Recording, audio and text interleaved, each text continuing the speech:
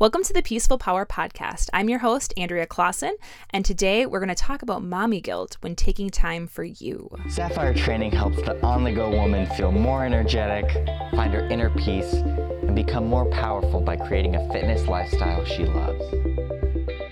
Before we get into today's topic, I do want to share again, because my free Hustle, Muscle, and Flow program will be live going out on April 3rd. So if you have not already, you can head over to AndreaClausen.com and sign up for that. It is the program that I use to help get back in shape post-baby. So it's got at-home workouts that you can do, all 30 minutes or under. I've also tested it out on many of my clients, and they are seeing results that they've never seen before. I have people who are getting definition in their arms that they haven't had their entire lives. I've had people who their goal is just to walk up a hill without having to stop and breathe heavy. Like that is happening for them. So just whatever your goal is, this program really has been helping many women that I've been trying it on. So if this is something that you want to try on, head on over to my website or in the show notes and you can sign up for that. And that again will go out on Monday, April 3rd. And then every Monday in April, you'll get a free new workout for the week. All right. So without further ado, let's dive into today's topic. So mom guilt. This, it seems, comes as a rite of passage when we become a mom. So we feel it for everything. Did I just feed my child the non-organic broccoli? My child fell when they're playing with their toys. It must be my fault somehow. I left my child with my spouse to get groceries. I'm such a horrible mother. Let alone leaving my child for an overnight trip. I can't. That is just mom guilt on overload. Consistent trips to the gym where I would have to leave my child in the daycare, not going to be able to do it. Those are all real feelings, and I have felt guilt over all of those in every situation. Are they right? Of course not. But that's what happens. That's what we feel. We get in our own heads. So I'm going to tackle this mom guilt, especially focusing around health, because this is something that I think we all go through. Like, can I spare 30 minutes to take care of me and have my child play by themselves? So working out, it's a crazy thing once you have a child. So you're dealing with your own recovery process and you have a whole new issue. What do you do with your child when you want to have a little time for you? All right, so I get it. Mom guilt around working out, it's a crazy thing once you've had a child. You're recovering and you're still trying to find time for yourself. So how do you deal with this? Especially if we don't have the luxury of going to a gym or a gym that has childcare. And what if your spouse works opposite hours than you, so you really have to figure out, how can I work out at home? So how can we do this depending on the age of your child? So again, when you have kids that are, that 0 to even 3, 4 age, they like to be with you. They like to spend time with you. So one thing that I've seen that works is I have a client who really likes to work out while her kids are having breakfast, because her kids are occupied, they're eating, they're entertained. She knows she at least has 20 minutes, sometimes 30 minutes for a workout. So she'll just work out right in front of them as they're eating. Perfect. Other moms, they get up before their spouse and their children to get their workout in, either at home or they'll head to the gym. So maybe a little pre-dawn workout means going to bed an hour early. But that's okay. If that's how you're going to squeeze your workout in, that's when you get it in. So I personally know I like to get up an hour early so I can have an hour to myself.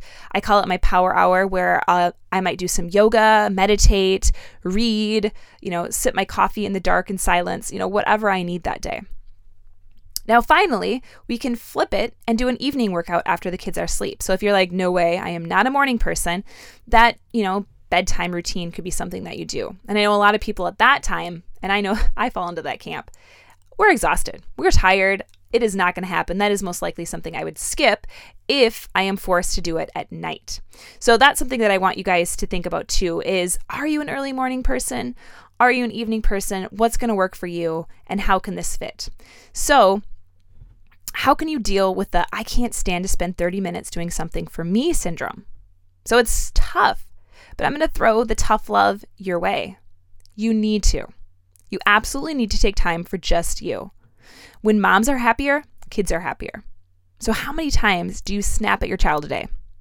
Most likely you've had a frazzled, I need a break moment if you're with them all day long. If they see you starting a workout routine, they're much more likely to take interest in one themselves as they get older. I have some moms who, when their kids are about 4 to 5, their kids start doing their little squats and workouts with mom. Now, this usually only lasts a few minutes and then they'll find something else to do, but they at least enjoy it and they see, oh, it's mom's time. Great. I'm trying to work on training my son where we go on walks and he's in the stroller. It's kind of quiet time. So we're not, having a conversation back and forth. It's, I'm chilling out. This is I need a break, relax moment. And he is watching and looking at the trees. If not, he's already fallen asleep. So those are some of the things that we can kind of train and work on is if our kids know, okay, it's mom's workout time, I can play quietly, or maybe they get to read their special book or play with their special toy during that time. How can you make it fun for them as well? So I personally remember that my mom, she used to bring I have 3 younger brothers, and when my oldest brother and we would go to her workout class. So she would bring us and we would sit in the back of her room for her hour-long workout class. Now I'm from a small town, so there was no daycare, and that was totally fine. Moms would leave their kids along the edge of the room as they're doing the class. I have no idea what we did. She probably brought us coloring books, but we just sat there and watched and we're totally fine. Now, when we were a little bit older, my mom used to go running. And so at this point now, she'd had all 4 of us. So my 3 younger brothers and I know I would always complain and say, no, I want to go with. But as an 8-year-old, that's not happening. Plus, I had to be in charge of my younger brothers. So my mom would go out running. We would complain. But then we completely forget about her and be totally fine for maybe the 30, 40 minutes tops that she'd go out running. She'd come back in. She would stretch with us on the floor. That is something that I remember and I loved doing. So every time she would always come back in the house and stretch with us. Otherwise, if she was going to do it outside, on the nice days, she would have us come outside and we would stretch outside with her. Like, this is something that I loved to do with her. So that's something that I want you guys to remember as well. You're teaching these things to your kids, and that's hopefully a memory that they'll want to put and instill into their children someday.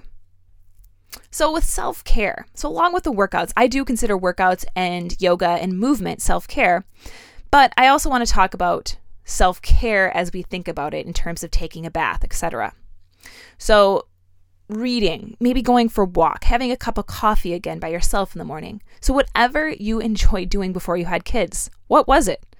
Hopefully you've done it since you've had kids. But taking time for maybe your favorite hobby, whether it's a daily hobby like meditating. I know I personally need my meditations to ground me. And instead of doing 20 minutes like I was doing before my son was born, I've had to cut that, especially after I've talked to a few different experts. They're like, no, if you don't have time and you're sitting there stressed for 20 minutes, cut it down to 5. You're going to get the same benefits just doing it consistently.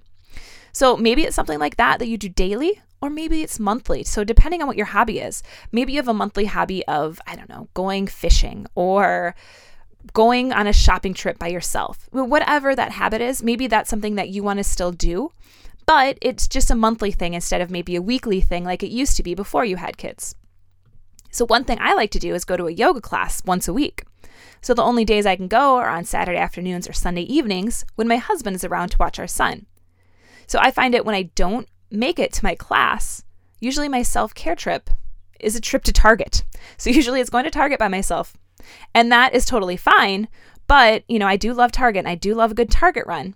That's not really a super satisfying self-care, let me check that off my box type of thing.